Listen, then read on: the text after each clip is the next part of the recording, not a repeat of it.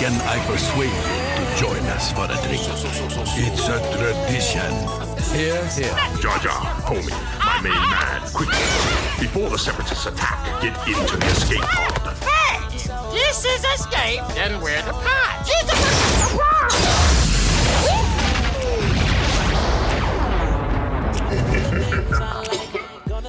Welcome back to Star Wars Escape Pod and another episode of What Happened, where we catch you up on the events of a singular spotlight-focused character from the Star Wars saga. And today we shine a light on Saw Gerrera, who's not only was introduced to us in Star Wars The Clone Wars, but made his first live-action theatrical appearance in Rogue One. And will also be showing up in the upcoming Disney Plus series, Andor. So, let's join Blake in the escape pod and get to the nitty-gritty on Saw Gerrera.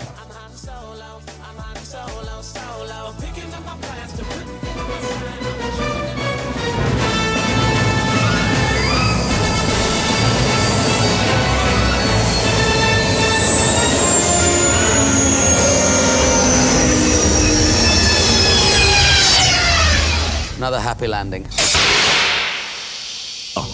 Saw Gerrera.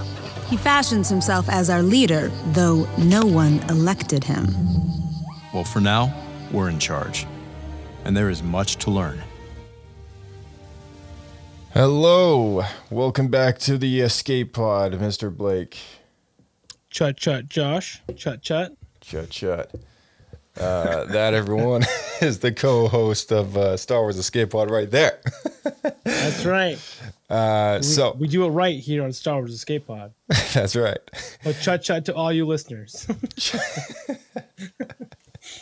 We welcome a warm chut to everyone tuning into the show. So if you can chut your way over to Apple Podcasts or Spotify, drop us a 5-star. That would be most gracious of you. And today we shine a spotlight on Saw Gerrera. So do you want to catch everyone up on what these What Happened episodes are? Because it's been a little while since we did one. Sure, yeah. So these What Happened episodes, we've been kind of throwing these together just because the Star Wars galaxy is just getting so large now. Just Disney pumping stuff out. We got the animated stuff. We got comics. We got books. We got the films and live action shows. So it's hard to keep up. And a lot of characters are starting to make reappearances in the live action shows. So we've been attempting to go back in time and kind of just put together the story of all these characters so everyone's up to date as we go into the new material. Yeah. And so, we've done characters like, oh my goodness, I think Quinlan Voss was one of them. At one point, I think we did Darth Maul and the Darksaber. We've done Boba Fett, Cad Bane, I believe, if I'm not mistaken. Yep. What happened with the Darksaber? That was a big thing when Mandalorian kind of picked up the threads where Star Wars Rebels left off, and we took everyone back to the story of where that came from and how it was introduced in Clone Wars and all that stuff. We did one on Tar Vizsla, Ben Solo, Kylo Ren. We did one for that. We did one for Echo when Bad Batch was starting to come out. Yeah. We've done a lot of these. We've done. I didn't realize. We did one for Bo-Katan. I didn't realize there was this many. Yeah, we did one for Bo-Katan when she showed up in Mandalorian. I thought she was on there. Yeah, and even more recently, we did one for Obi-Wan Kenobi, and we did another one for the Inquisitorius, which caught people up on... Did we do Ahsoka? Yeah, we did. We did do Ahsoka as well. Yeah, that was actually, I think, the first one that we did. So... there we go. Obi-Wan Kenobi and the Inquisitorius, those are two separate episodes, and Inquisitorius kind of got into the origins and the variety of Inquisitors running around hunting Jedi, and the Obi-Wan Kenobi one kind of got into a very overarching look at kind of where that character's been, because that's a character who's shown up in almost too many times to count when it comes to the stories. So of course, since then, an amazing book dropped, which was Star Wars Brotherhood. We had a really great time talking about that with Bryce, and I know that episode is actually, when this one comes out, it'll have recently dropped. So, you know, spoilers for anyone who's thinking about reading that book. You know, we kind of stylized it in a way that you don't really need to. We kind of dish out all our favorite parts. And I like talking to you guys about that book. That was really fun. So. Yeah, it was just such a good throwback novel. It just really takes you back to early 2000s when the prequels were just the highlight of all of our fandom. Oh, for sure. Yeah. Quest of the Jedi, you know, Jedi Apprentice, all those Scholastic books that I grew up reading, you know, really brought me back. I know that for sure. Yeah, exactly. And let's not forget the reappearance of the ever elusive AJ. Yeah, that's right. Yeah. Oh, yeah, the ever elusive AJ. We always try to get on the show, and finally made his appearance. So, yeah, today we take a look at Saw Gerrera. Now, I mentioned this before we kind of went on air, but yeah, I thought it was going to be kind of a quick, hey, let's chat, you know, some quick things about some characters that might show up in Andor. When I had the idea to do Saw Gerrera, it's funny because the new trailer that just dropped as of we're doing this had not come out yet, and when it did come out, there was a slight confirmation that this was actually going to happen. So I'm kind of glad that you know, I'm mentally pre-planned for this to happen, and I know we're going to take a look. I think maybe either today or you know another episode perhaps about this brand new Andor trailer reveal and kind of break that down. But yeah, Saw Gerrera, one of those characters that's just, he's kind of popped up here and there. Hard to keep track of the guy, you know? He's just in all these different stories. So we just keep bringing him back and putting him in different positions. I think they've done a really good job with that. Because as we'll get into, he just kind of showed up as a Clone Wars side character. There's so many Clone Wars side characters that you know they're a big part of that story. For that story, that you never really see them again. Mm-hmm. But with Saw, they just keep bringing him back for all these cool new moments and storylines. I think, at least as far as Rogue One, I believe that had a lot to do with Pablo. I think, but we can get into that then. When we get to the Rogue One stuff for sure. I'm gonna run through the list really quick of kind of main events that we'll be talking about in scope of this character. These would be all the kind of staple things that have made this character's story arc what it is. Small appearances, big appearances, whatever it is. This is the list. There are more kind of indirect mentions from characters in other books and other Star Wars stories because, again, this saga is so big. You know, there's obviously going to be way more. To get the full story, someone could just read top to bottom his Wikipedia page. And, you know, we had the Supreme Emperor on from Wikipedia not that long ago. It was a great chat. And you know, I'm sure he'd be pleased for us to recommend going there for but you know, this is a podcast, so we're not just going to read off a website. Of course not. We got to make it fun. But speaking of which, I do just want to quickly highlight on Wikipedia. There is a warning here saying that there's stuff that needs to be added to the current article. So if you are a Saw Gerrera enthusiast, I'm sure the Wikipedia group would really enjoy adding everything that you know, if you know stuff that's missing. Yeah, that's a great call. Yeah. Join their volunteer group. I know they're always looking for people to help them out. So absolutely. So here's our list that we'll be kind of overviewing today. Starting with the Clone Wars, Season 5, Episode 2, 3, 4, and 5. Then we move on to the Bad Batch, Season 1, Episode 1. Then we move into Jedi Fallen Order. And then Solo, the novelization. Then Catalyst, Rogue One, a Rogue One novel.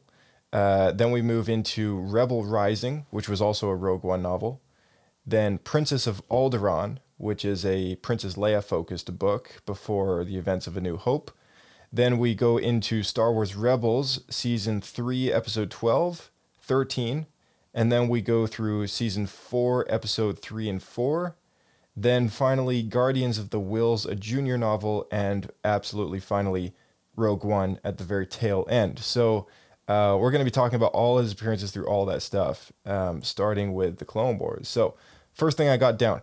Described as a small band of rebels, Saw one of the leaders of a pack trying to take back his homeworld of Alderaan. Anakin Onderon, sorry, yes, not kind of blended the two. I know the name is so similar. Yes, Anakin suggests they need guidance to fight the Confederacy of Independent Systems, as they could give them soft targets while the Republic fights the main front. And Obi-Wan calls them terrorists, but Anakin calls them rebels. And I thought that was such an interesting moment in that first episode where we see the reference there, because later Anakin's, of course, the one fighting the rebels, and Obi-Wan is one of them. Yeah, and from the Empire's perspective, the Rebel Alliance are terrorists, essentially. Yeah, exactly. So it's funny how their perspectives change.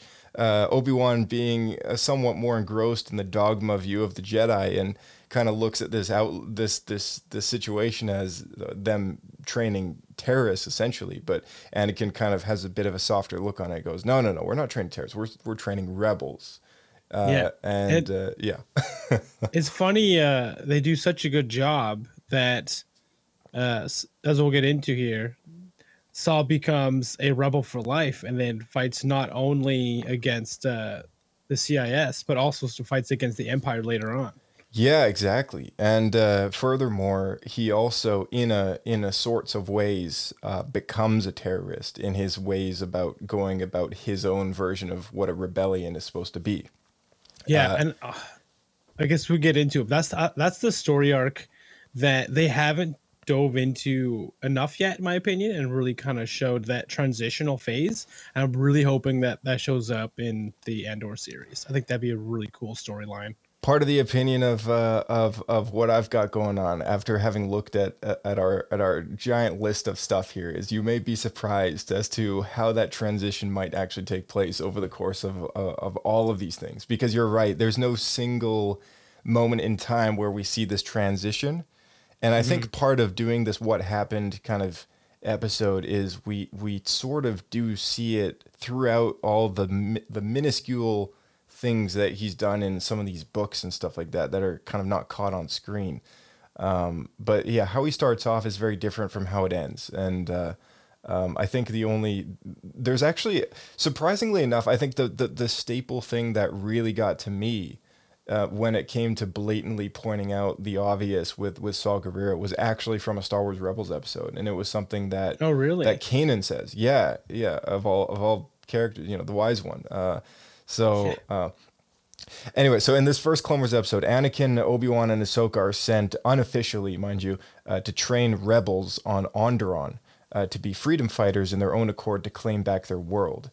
And Saw in training as a younger man is very interesting to see, because he's a bit of an impatient character, and he fails to perform some of the tasks that the Jedi have, or Rex, because Rex is also in the mix, are kind of setting him up to do, like throwing a thermal detonator beneath a destroyer shield, and a variety of other things, like taking down a tank and all this and that. And I know throughout that arc, there's a lot of bravado. He's often thinking that he's the best. He wants to be the leader, but he's just constantly showed up by his younger sister. Yeah, exactly. His younger sister, Steela. Yeah. But he does get the hang of things eventually and excels fairly efficiently. He doesn't have a lot of faith in the political system anymore because it's failed him. So what happens in the Clone Wars in this particular arc, and once again, spoilers, for anyone who hasn't seen Clone Wars or anything that we're about to talk about, but we're going to be inevitably spoiling some things. So the political system has failed him because what's happened is Dooku has allowed sort of a proxy leader to take over the elected king's rulership, and they have the real king imprisoned in this big, huge building which is the royal palace or whatever, but with no communication to the outside world. And this really kind of cruel younger guy is sitting on the throne, thinking that he can just lead the planet with no consequences. And inevitably he started this backlash with Saw and his sister Steela leading a group of rebels, against the droid forces on the planet. So it's What's really funny is I just replayed KOTOR 2, and when you're on Onderon, That's essentially the same storyline that happens Really? in the game. Yeah, it's pretty close. The only difference is there's a queen who is the ruler, the rightful ruler, and her general, which would be the equivalent of the guy who usurps on behalf of the CIS in the Clone Wars arc, he causes an uprising and tries to overthrow the rightful ruler, who's the queen, who's like the peaceful, actually like is a good ruler, and tries to just like take over by force. And you have to you're part of the uprising, I guess, and you can pick which side you want to go on because it's KOTOR, but Right. it's pretty similar. As That is interesting. I wonder if they took when I a few watched the pages arc- out of that. Yeah. it's possible because KOTOR 2, KOTOR 2 went out before the Clone Wars series started. It would have been like 2004. Right. Yeah. or something Well, like that. with that, I mean, like maybe Dave recognized, hey, people like this story. Maybe we can kind of use elements of it or something. I don't know. I mean, he'd be the guy to do it. The fact that it's the same planet, somebody somewhere involved thought it was a cool idea and decided to reuse it. Yeah. Yeah. No doubt. Yeah. One of the writers on the team, perhaps. So yeah, they've essentially let their planet fall into bad leadership, and it's interesting that more recently we were talking about neutral systems in the events of the Star Wars Brotherhood book with the events on Nemoidia, because the same thing happens to Onderon. Their king doesn't pick a side in the war, doesn't choose the Republic, doesn't choose the Confederacy of Independent Systems. Inevitably, Dooku kind of shows up with his droids and a guy to replace him on the throne, and sort of, in a proxy sort of way, kind of just takes over the planet, right? And so that's obviously made Saw, Steela, and very, what do you call it? Very passionate about their country, patriotic, very patriotic people to kind of rebel against the droids. So Steela, his sister, is elected as the leader of this band on Onderon, and is a key player in enabling the rebellion on Onderon to catch fire and inspire the people. And that's a whole thing. Like their whole, like what Ahsoka kind of teaches them as well is like how to be able to do that, how to create a rebellion and not make it look like it's terrorism, but actually have people be inspired by the acts of what they're doing, right? So the people are aware that they're fighting for them and not just causing chaos. That's right. Yeah, exactly. Saw at one point tries to single-handedly and very brashly, mind you, attempt a one-man rescue mission to save their king, the original captured king. He's captured in that process and tortured with excruciating methods of electrocution. And I think this is maybe even the first time that we really see Saw being held witness to perhaps, or firsthand kind of witnessing what brutal methods of interrogation are capable of. Because What will they do when they catch you? What will they do when you break? When they break you? That's right. That's right. So It's probably what he's thinking about was this scene. yeah, exactly. And then that's kind of want to bring it up because Saw himself has some pretty extreme measures of interrogating his own prisoners later in his story arc.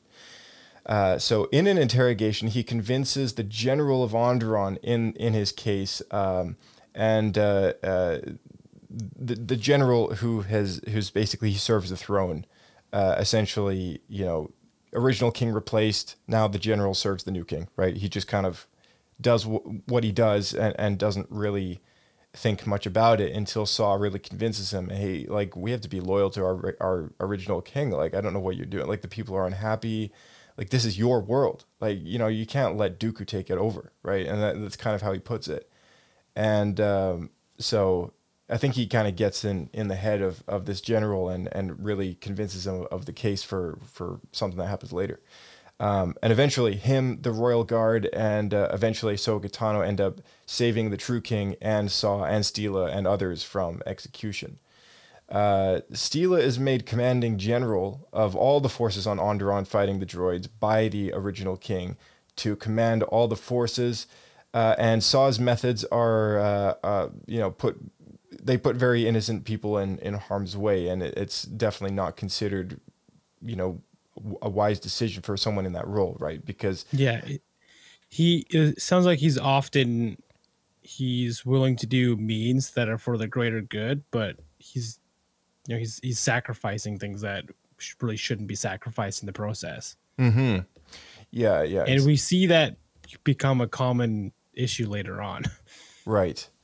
Yeah, it does become a very bad habit of his to be in that. I think it's in conversation with the king, Stila, and himself, and he says something like, "We got to take the war to them," and start attacking them head on in the city. And Stila's like, "Oh, there's people down there. Like, we can't do that." And he's like, "This is war, Stila," and she's like, "No, we should draw them out to where we're at, fight them here away from the city."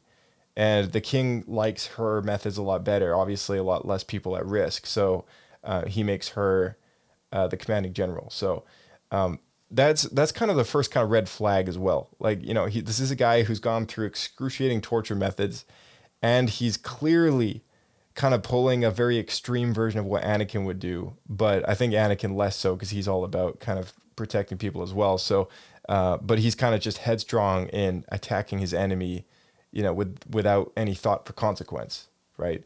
So that's another huge character moment.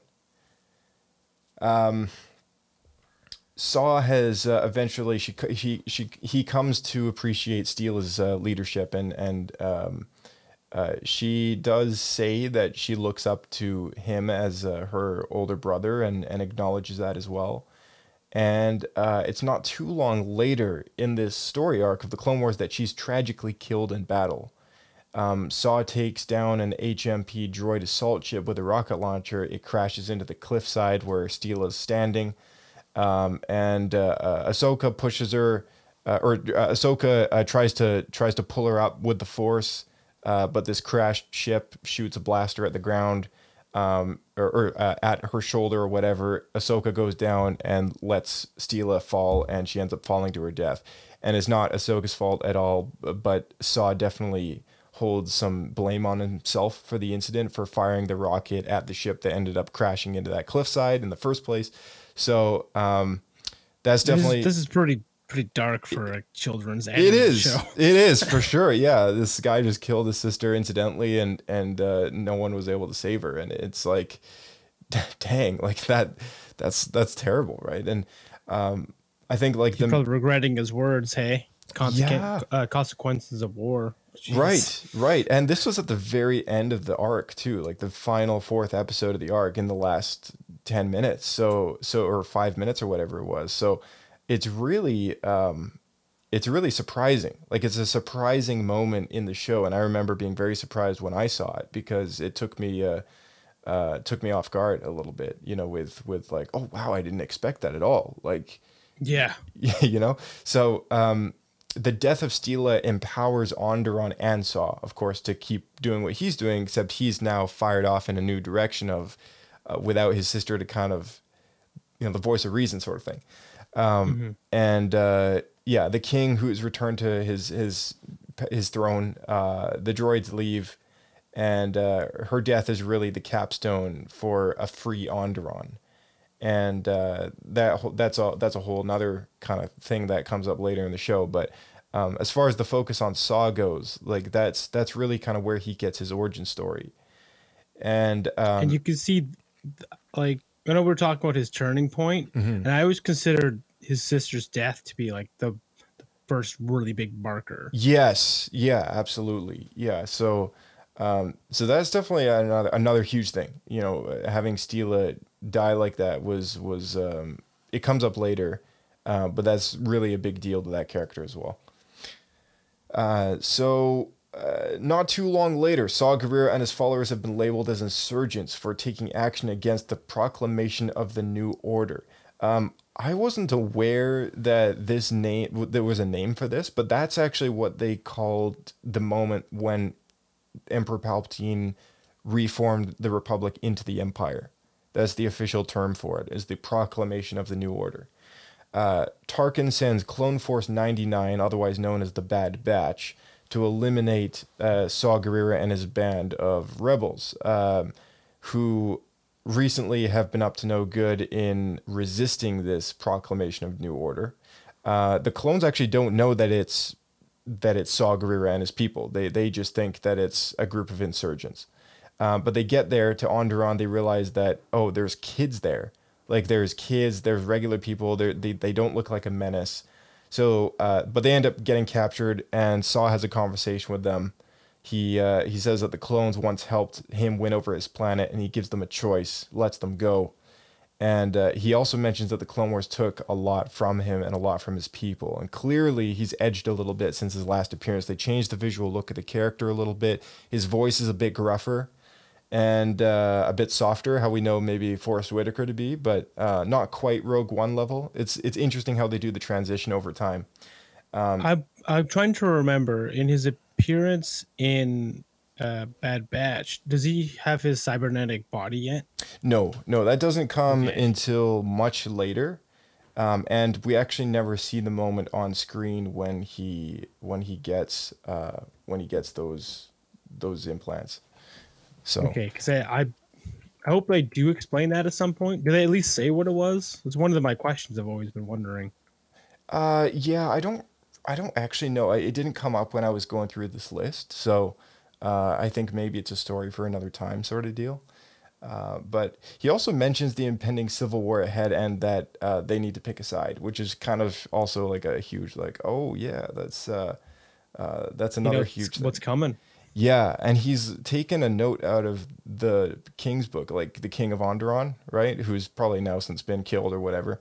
But he took a note out of his book when it came to, the consequences of him not picking a side, and the planet ended up falling into the wrong hands, right? So Saw's definitely picked the side of fighting this new leadership, and at the same time, though, I don't think he knows anything else. No, he certainly doesn't. He's been fighting for 3 years or so, trying to take back his world or fight opposing forces that have tried to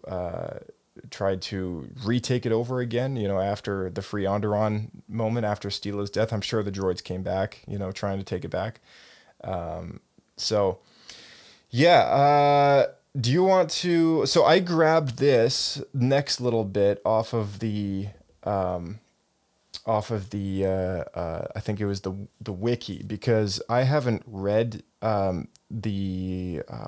is again? Oh no, sorry. I have read Catalyst, Rogue One. It's been so long since I read it. I forget. Did you read that book or not? I did as well. Yeah, right before Rogue One came out. Okay. Do you want to catch us up on the next section there? Sure. Yeah, this will be a refresher for me as well, because I know it has been a while since Rogue One came out. So a few years after the Purge, a friend who had known the Urso family since Jin's birth asked Gerrera to go in his stead to help his friends. He also knew Gerrera. Gerrera met and smuggled Lyra, Galen, and Jyn Erso off Coruscant and set up a homestead at Lamu. Erso stayed vigilant while living on Lamu, forming an escape plan in case Krennic found them. The plan was for Lyra and Jyn Erso to hide in a shelter dug under a cave and in contact with Gerrera for extraction. So this was, if everyone remembers, in Rogue One, when Jyn is hiding in that cave and then Saw Gerrera shows up and saves her because she's left all alone. This was kind of filling in the background to that. Right. Yeah, and that was such a great book. Anyone who really loves Rogue One, it's almost like Catalyst is just like a must read. It was just, I remember it to be so good, and it was one of the earlier novels that they did in the canon. I think it was part of like Wave 2 or something like that after. Yeah, it was pretty early on. It was pretty early on, yeah. But it was amazing. It was we got a lot more out of Galen Erso, who was such a cool character played by Mads Mikkelsen. Yeah, in the movie. Such a good casting. Oh man, it was so good. And it was a shame that we don't see more of him in the movie. And so anyone who appreciates that character a lot, you'll really enjoy Catalyst, a Rogue One novel, because he's like kind of the focus point of that whole initial backstory between him and Krennic. And it was an amazing book. So yeah, that's it really fills in the what was in his head leading up to the idea of him like intentionally putting a flaw into the Death Star. Yes, absolutely. Yeah. So sometime later, Guerrera and several of his partisans traveled to Kashyyyk. There they discovered that one of the Empire's refineries was using the Rorschach tree sap to make a powerful compound. Following this, they met Jedi Padawan Cal Kestis, who they asked for help in their attempts to free the Wookiees. So this is straight out of Jedi Fallen Order, and it's a very small appearance. But you most recently played Jedi Fallen Order. I played it a little longer ago. So what do you remember from that moment where you kind of surprisingly see Saw Gerrera? Pretty much just that. It was surprising. I wasn't expecting him to be there. Like the rest of his band of rebels are a lot more involved in that level, and you have to come back to the planet at least twice, I think. So you're involved with them taking the base back and freeing the Wookiees the whole time, but it was just so brief. I'm not sure if it was in person or if he was just over like a hologram. No, he was there in person, but I forget if he was later shown in a hologram or not. But I do remember he was there kind of in front of Cal Kestis, and there was even a moment where he asked Cal to join his partisans.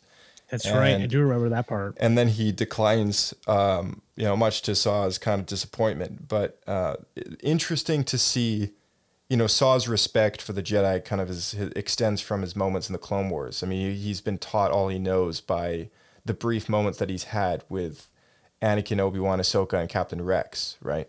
So, and it's worth noting that in Jedi Fallen Order, Saw already has his cybernetic suit. Yes, he's got the suit. I don't think he has the leg, but he's got the suit, the one that he's known for wearing. Yeah, the one he's known for wearing in Rogue One. Yeah. So between Bad Batch and Jedi Fallen Order, which takes place 4 to 5 years later, is kind of that transition moment for that character and that costume change. So Saw was finally tasked with protecting Jyn after Lyra was killed, and Galen was tasked by Orson Krennic to continue his work on the Death Star. At the very beginning of Rogue One, we see that flashback scene, and it's the moment where Jyn has to hide in the hole that this moment that was set up in the Rogue One Catalyst book. The escape plan comes to fruition, and Jyn is hidden away successfully and doesn't fall into the clutches of Krennic. Saw comes and collects her, and we just assume, there's a big time jump in the movie, and it jumps over so much stuff, and it's kind of insinuated as to what happened later in the film when they come face to face again. But the novel for Solo, the expanded edition, as well as Rebel Rising, actually fills in the gaps a little bit. So Saw brings Jyn to the planet Rey, where he had an outpost set up that was still mostly empty of occupants. And he revealed his dislike for droids to her, which is kind of a nice callback to the Clone Wars. The day after her arrival, Jyn finds a training ground set up with hanging husks of dilapidated droids used for target practice by Saw. Jyn then asks Saw for help in training to fight, and on the third day of her stay, she gets the chance to practice her hand-to-hand skills on several sets of Stormtrooper armor that Saw sets up for her benefit. Another moment later on, Saw allows Jyn to accompany him when he negotiates with Enfys Nest for coaxium that was obtained from the Syndicate Crimson Dawn. So, following the events of Solo, in the novelization, which is referred to as the Expanded Edition, now we know one of the buyers that Enfys Nest actually sells to, or let's say one of the other Rebel cells that Enfys Nest kind of helps feed with, which right now we're seeing kind of like at this point in time, around the timeline of Solo, is like kind of the early seeds of the rebellion, and we also get those subtle hints in Kenobi as well. If I know we talked about it extensively as well, if you remember all that. Yeah, it's true. And as we learned there, it was kind of started with multiple cells. So this would be one of the cells that are then combined to give the name Rebel Alliance. Mm-hmm. Yeah, exactly. So I guess as we learn, the rest of the rebels don't agree with Saw's tactics, so I don't think they ever officially become one of the Alliance. There's a few moments falling out. Yeah, there's a few moments that come up which I think I think they're kind of like slowly breaking points. So this moment here, let me see. I think this comes from the Rebel Rising book. Saw and several other members of his partisans were hired by Aran Orida, which is a Zabrak rebel, to go to a planet called Inusagi and infiltrate the Sakula Blossom Festival. What a mouthful. Oh my gosh. This sounds like an EU novel if I've ever heard. Yeah. Forgive me if I don't say that again. So Saw's mission that he's hired for is to kill Governor Kor Tofirin, I believe it's pronounced, which is a close friend of Palpatine's. He and his partisans massacre the festival, killing Imperials, the local chiefess, as well as many guests and civilians, just to send a message to the Empire. And I think this is one of the big moments that's like, he kind of represents the rebellion, which kind of stands for hope. We can't have him killing people, right? Yeah, civilians. Yeah, that's kind of a bad deal. So as Jin matures, Saw also becomes increasingly paranoid over time. And we see that paranoia in Rogue One. He fears that Jin would eventually be recognized as the daughter of a known Imperial collaborator, which is Galen Erso, of course, and thus exploited and be used for ransom against Galen. To help prevent this, and in measure to protect Jin, as well as Galen Erso, who's currently being held by the Empire, Saw tortures his own people, the partisans, for assessing whether or not they know Jin's identity, even kills and disposes of one in the process, which is also a huge red flag. It's like the sanity of this guy is sort of going off the charts, right? In terms of how crazy he is, you know? And with the constant worry of others finding out about Jin's identity, he decides that when Jin is 16, he's going to abandon her in a bunker with nothing more than a knife and a blaster for protection. He instructs her to wait in that bunker until morning, as by which time he's totally gone. And he comes to justify this by telling himself that she could do it. She could survive by herself without his aid anymore. He's trained her to do all she can to do that. And he kind of justifies it like that. Man, they skipped over a lot then, huh? In the movie. Yeah, they really did. I mean, all the part where he goes a bit nuts, like, yeah, because you get just such a brief moment before you see him as the more like paranoid version of himself. Yeah. So you're kind of left thinking, like in the film, that he's just always like that. Right. What we know from Clone Wars is like, how do you get from that to being who he is, right? And this is kind of like, as we've gone, we're about halfway down the list now, and it's like, okay, now I'm starting to see the change, right? So even 3 years later or so, before Rogue One, Guerrera managed to bomb and detonate at a residence of one Marf Quash Panaka. You'll remember Panaka from Phantom Menace, the Queen's or Padme's. Captain Panaka. Captain Panaka. Yeah, so he ends up becoming a Moff because he's quite good friends with Palpatine, and the bomb achieves its objective in killing Moff Panaka, who is supposed to, of course, one of Palpatine's close friends from being in the same homeworld and all of that stuff. And the timing of the bomb actually narrowly misses Princess Leia, who was only in the room moments earlier saying a farewell to the Moff. I guess she was there on business, senatorial business. The bomb barely misses her. And Briha, her adoptive mother, of course, kind of assumes that it's him, and correctly assumes so, because it was. And this was all in the Princess Leia of Alderaan book. But it was a mention. It wasn't directly in the book, but it was a mention that I just had to throw in there because it was such a big thing. It's like, killing this character, particularly Panaka, but then also almost killing Princess Leia in the process. That's a huge deal, right? That's crazy, yeah. Yeah. I didn't even know that Captain Panaka became a Moff. Yeah, I think in the EU he also became a Moff. So it's one of those things that kind of goes under the radar a little bit. But yeah, loyalties switch sides, huh? I guess loyalty just never changes. I mean, just to Naboo, I guess, to the extreme. He's always served Palpatine in some remote way, right? Like he served Padme and more Padme. Yeah, I mean, he served Senator Palpatine when he was senator, and then when the transition happened, he still served the senator of Naboo. But then after that senator died, I'm sure he was probably promoted by Palpatine, who was a close friend of, having served him, and people said, hey, I need mops, right? I need new people to, we're getting rid of all these clone guys. You got a new job, buddy. Yeah. So he probably gave him the promotion. It was like, all right, get a little more cheddar cheese going on, and here you go. So, he becomes a Moff and ends up getting killed, and that's why we never see him in the later movies. So, which brings us to Star Wars Rebels. When was the last time you saw Star Wars Rebels and his appearance in there? Admittedly, I'm due for a rewatch of the series. It has been a little while. I think I was going through it about 2 years ago. I started a rewatch. I'm not sure if I finished it or not, though. Right. Well, it's certainly been a while for me, so I had to give these a rewatch as well. So let's run through the first arc from what is this, season 3, episode 12 and 13, and then we'll talk about the season 4 appearance. So Saw investigates a mysterious disappearance of the Geonosians on Geonosis. And as we know, some lore experts out there, we know that the Empire gassed the whole planet and pretty much just extinguished the bugs after they began to construct the initial parts of the Death Star.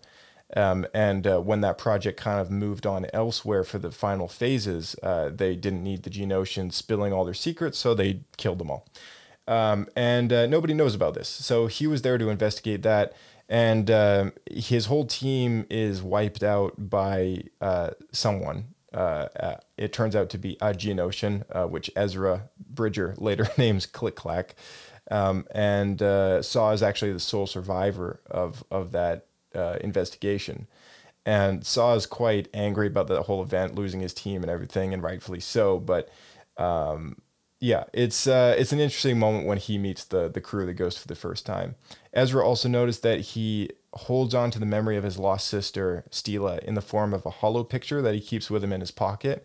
And he drops it at one point. Ezra picks it up, turns it on, and realizes, asks who it is and everything. It's like a huge emotional moment.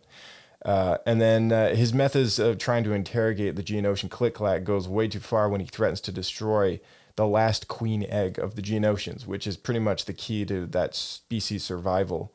But the dispute is dissolved when the Empire attacks, and a valuable lesson on how allies may not share the same values. Kind of an interesting take. I think Kanan says that because it's kind of true. Like, I guess there's a lot of people who could be on the same side of something, but not everyone might share the same values about going about it, right? Yeah, that seems, again, to be a recurring theme with Saw, where he's more ruthless to get the ends of his means. Mm-hmm. Yeah, it's also something we've seen in the Clone Wars on a variety of occasions. Particularly being, I guess, the tolerance for certain means of what we might call an ally. I mean, like if you look at Ventress, for example, let's talk DC for a moment. I mean, look at Batman, all right? Like Batman doesn't kill people, but he's out for a specific goal and purpose of like stopping crime in Gotham. And, I could go deeper, but there's allies that he might have which would kill people and get the same job done. Marvel's got the same idea. Like you got characters like the Punisher, and then you got characters like, name one. I mean, like, people who don't, people do, like Spider-Man. Like Spider-Man and the Punisher are very different characters, but they're both in their own way kind of a protagonist of their own story, right? And they're both out to get the real bad guys.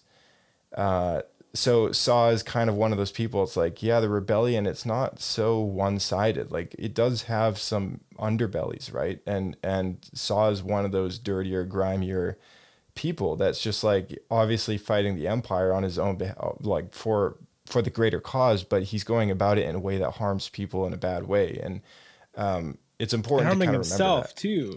Yeah, Or yeah, else totally. he wouldn't be having this growing paranoia and be turning on his own people. Yeah, absolutely.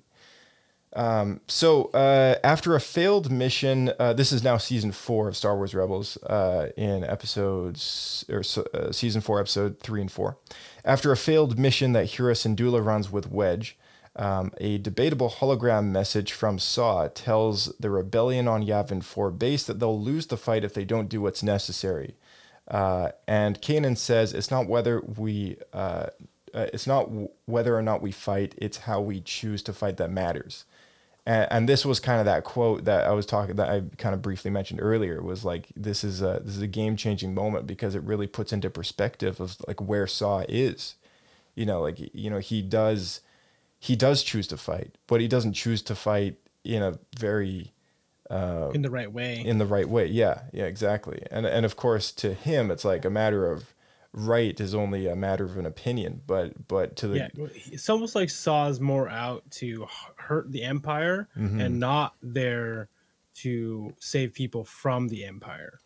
Yeah, like if I look at Leia's perspective of the rebellion, her final words in Rogue One, and when she looks at the plans for the Death Star, and someone asks her, "What is that?" and she says, "Hope." And it's a weird thing because like you're looking at the plans to a death weapon that can blow up a planet and destroy billions of lives. Like I wouldn't call that hope, but I mean I think the greater purpose of having those plans and knowing how to destroy it, the thing is probably it's for the rebellion's cause of like spreading hope across the galaxy that there can be a free galaxy again, right? Oh man, since we touched on that,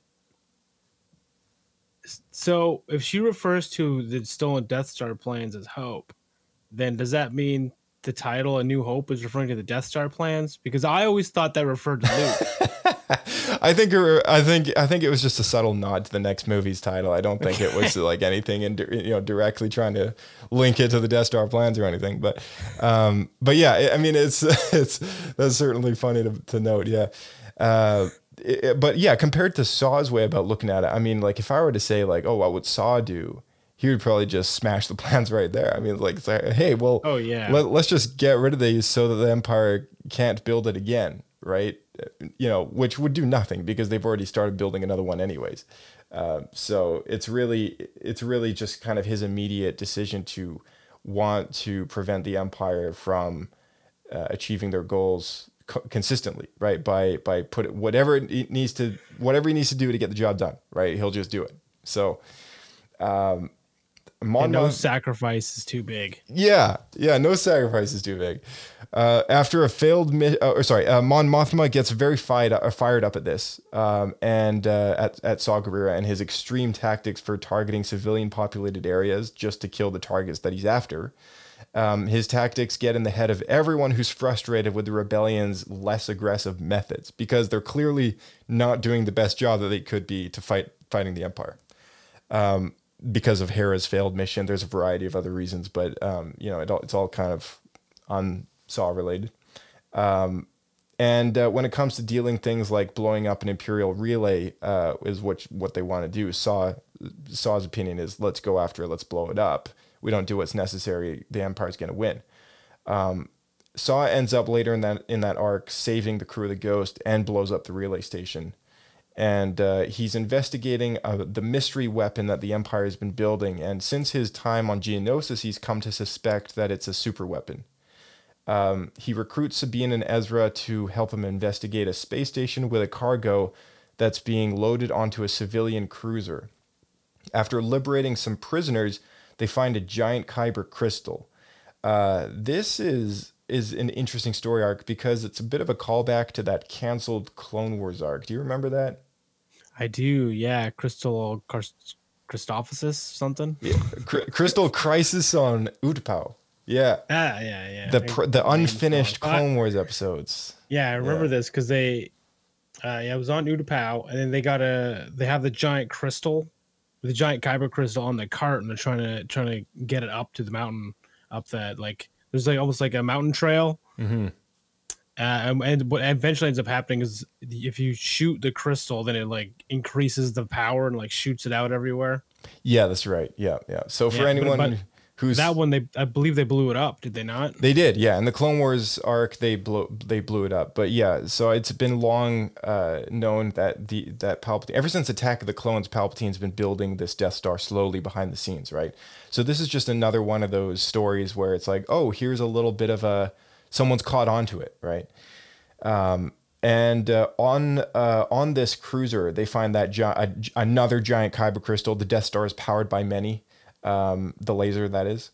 After Ezra tells Saw they'll prevent the Empire from getting the crystal, he stuns them both and formulates a plan to use the crystal, which will help him find the Empire's super weapons. So Ezra thinks that they should maybe just destroy it or something. I kind of forget, but Saw wants to hold on to it and use the crystal to ride the ship wherever it's going to try and find whatever this crystal it needs to go, right? So he wants to find where this thing, what it's en route to. But that doesn't end up working out because the Empire intercepts the ship and kind of puts him in a bit of a tight spot. And so he sabotages the crystal, which makes it a ticking time bomb, leaves Ezra, Sabine, and the prisoners that they found aboard the ship, and formulates his escape and leaves them to formulate their own escape when they choose not to go with him, because he says they can't bring the innocent people with him, which are the prisoners. And that whole thing ends. It all ends well. They end up getting off. Hera comes in to save the day, and all the prisoners that they rescue end up joining the rebellion. So Saw ended up kind of being in the wrong. Yeah, of course. With his campaigns against the Empire become increasingly brutal, Alliance High Command, at the urging of Mon Mothma, formally censored Guerrera and severed all official ties with the partisans. By this time, Guerrera had lost his right leg, struggled to walk on a low-grade cybernetic replacement. His lungs had also been damaged, and confining him to a pressurized suit of armor requires him to regularly take supplementary oxygen and breathe from a mask. So that's kind of how we catch up to his appearance in Rogue One. But prior to that, do you want to actually, I pulled this straight from the Wikipedia. It's from an appearance in the book, which is called Guardians of the Whills. Do you want to take us through that? Sure, yep. So having previously learned that the Empire's massive kyber crystal had come from Jedha, Guerrera relocated his militia to the moon, feeling that it was an appropriate place to bring his rebellion, as it was sacred world to many different galactic religions. Due to the Imperials defiling many religious temples and artifacts in the pursuit of kyber crystals, small local insurgent cells had begun forming in the holy city of Nijeda in opposition of the occupation. From his new base of operations in the catacombs of Kadera, just a half-day's walk outside the holy city, Guerrera began recruiting and organizing the local insurgencies under the umbrella of his partisans. During his time, he also held command over a pair of UT-60D U-Wing troop transports and 6 T-65 X-Wings, calling them Cavern Angels. Calling them the Cavern Angels.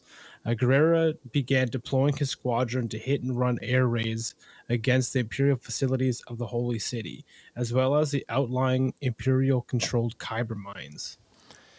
Yeah, so that catches us up to the next little bit here, if you want to read that, which is the moment that he comes face-to-face with Chirrut Imwe and Baze Malbus.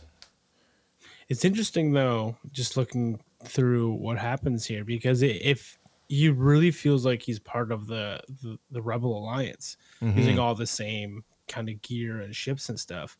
Because when we see him in Rogue One, they feel like they're a completely different group. Yeah, absolutely. This is kind of this is a key moment too, where he really decides to make his base. Why he goes to Jedha, right? Like why he goes to that particular location. I never made that connection before, but the fact that he finds out kind of where that kyber crystal that he found in Star Wars Rebels comes from, that's the link, right? And that's what sends in there. And I thought that was really, really interesting. So yeah, Guardians of the Whills. That's an interesting junior novel. Let's hit part 2 here. Want to take us through that one? Yeah, so among the local insurgents, Guerrera recruited were Guardians of the Whills, Chirrut Imwe, and Baze Malbus, as we know them from Rogue One, whom they enticed into joining by providing much-needed provisions for the orphanage run by Imwe and Malbus's friend Kea and Keely Gim.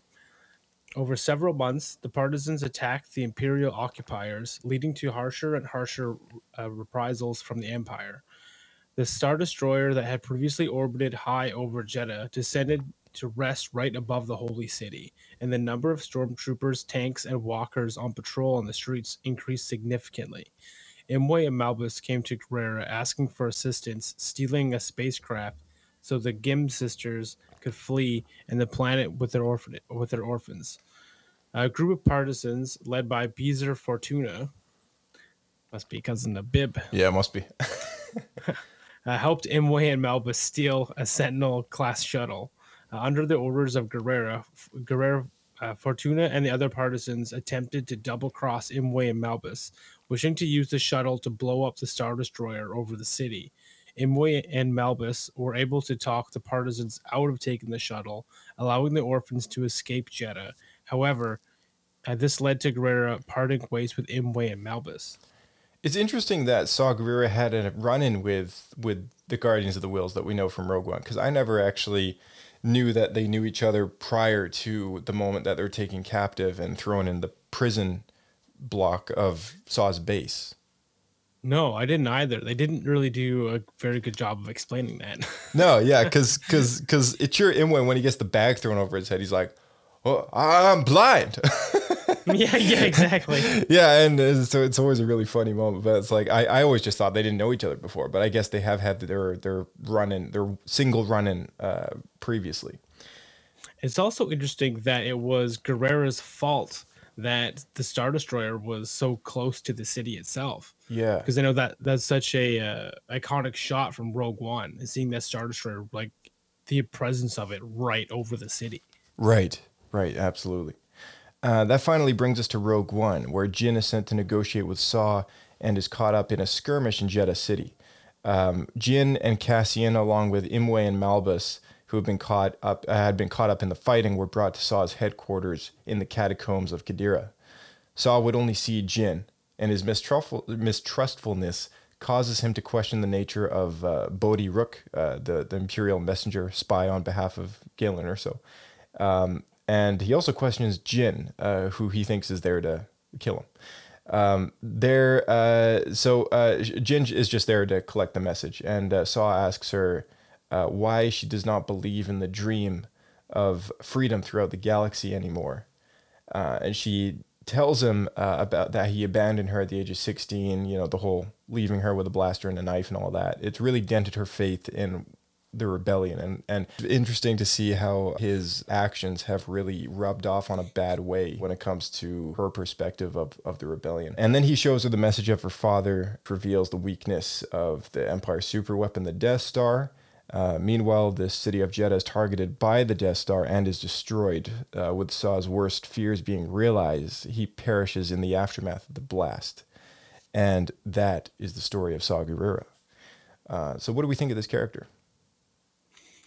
I think there's some important missing pieces and some stuff that they kind of skipped over that in the film, so they probably shouldn't have.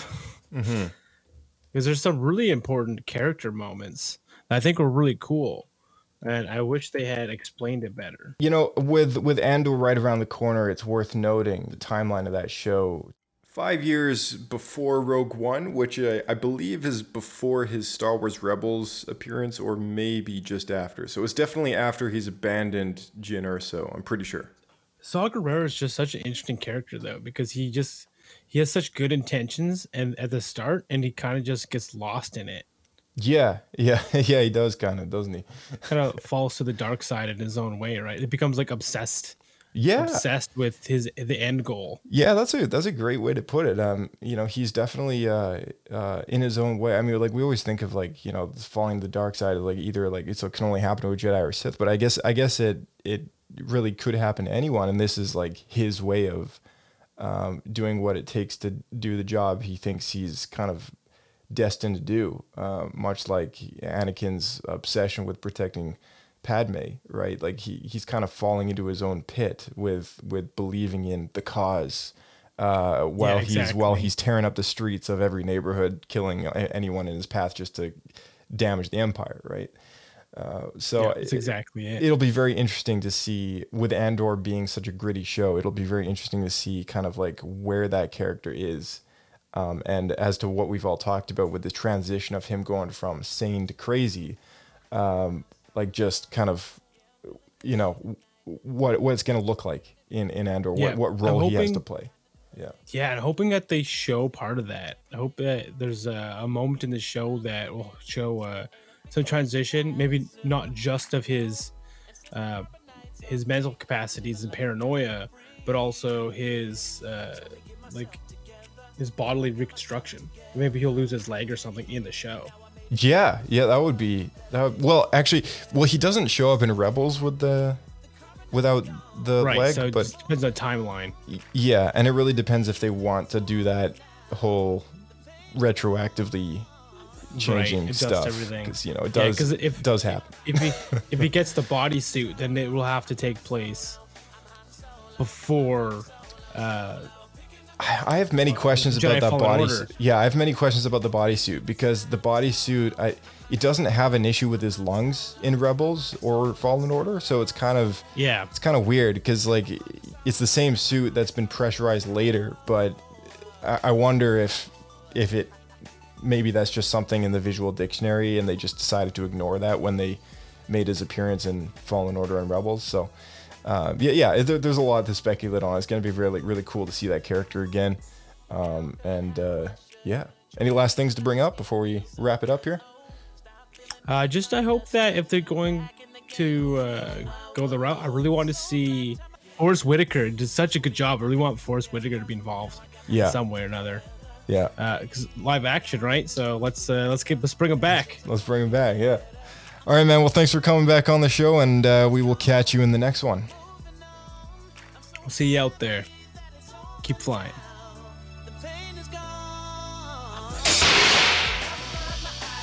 All right, and thank you to all our listeners for tuning in once again to Star Wars Escape Pod. We always love that feedback, so feel free to send us an email at swescapepodcast@gmail.com. We want those emails, and we want those voicemails, so hit the link in the description below. Send us a voicemail. You can follow the Twitter at swescapepodcast, and let us know how you like our What Happened series, as well as Saw Gerrera. We'll catch you in the next episode, and may the Force be with you.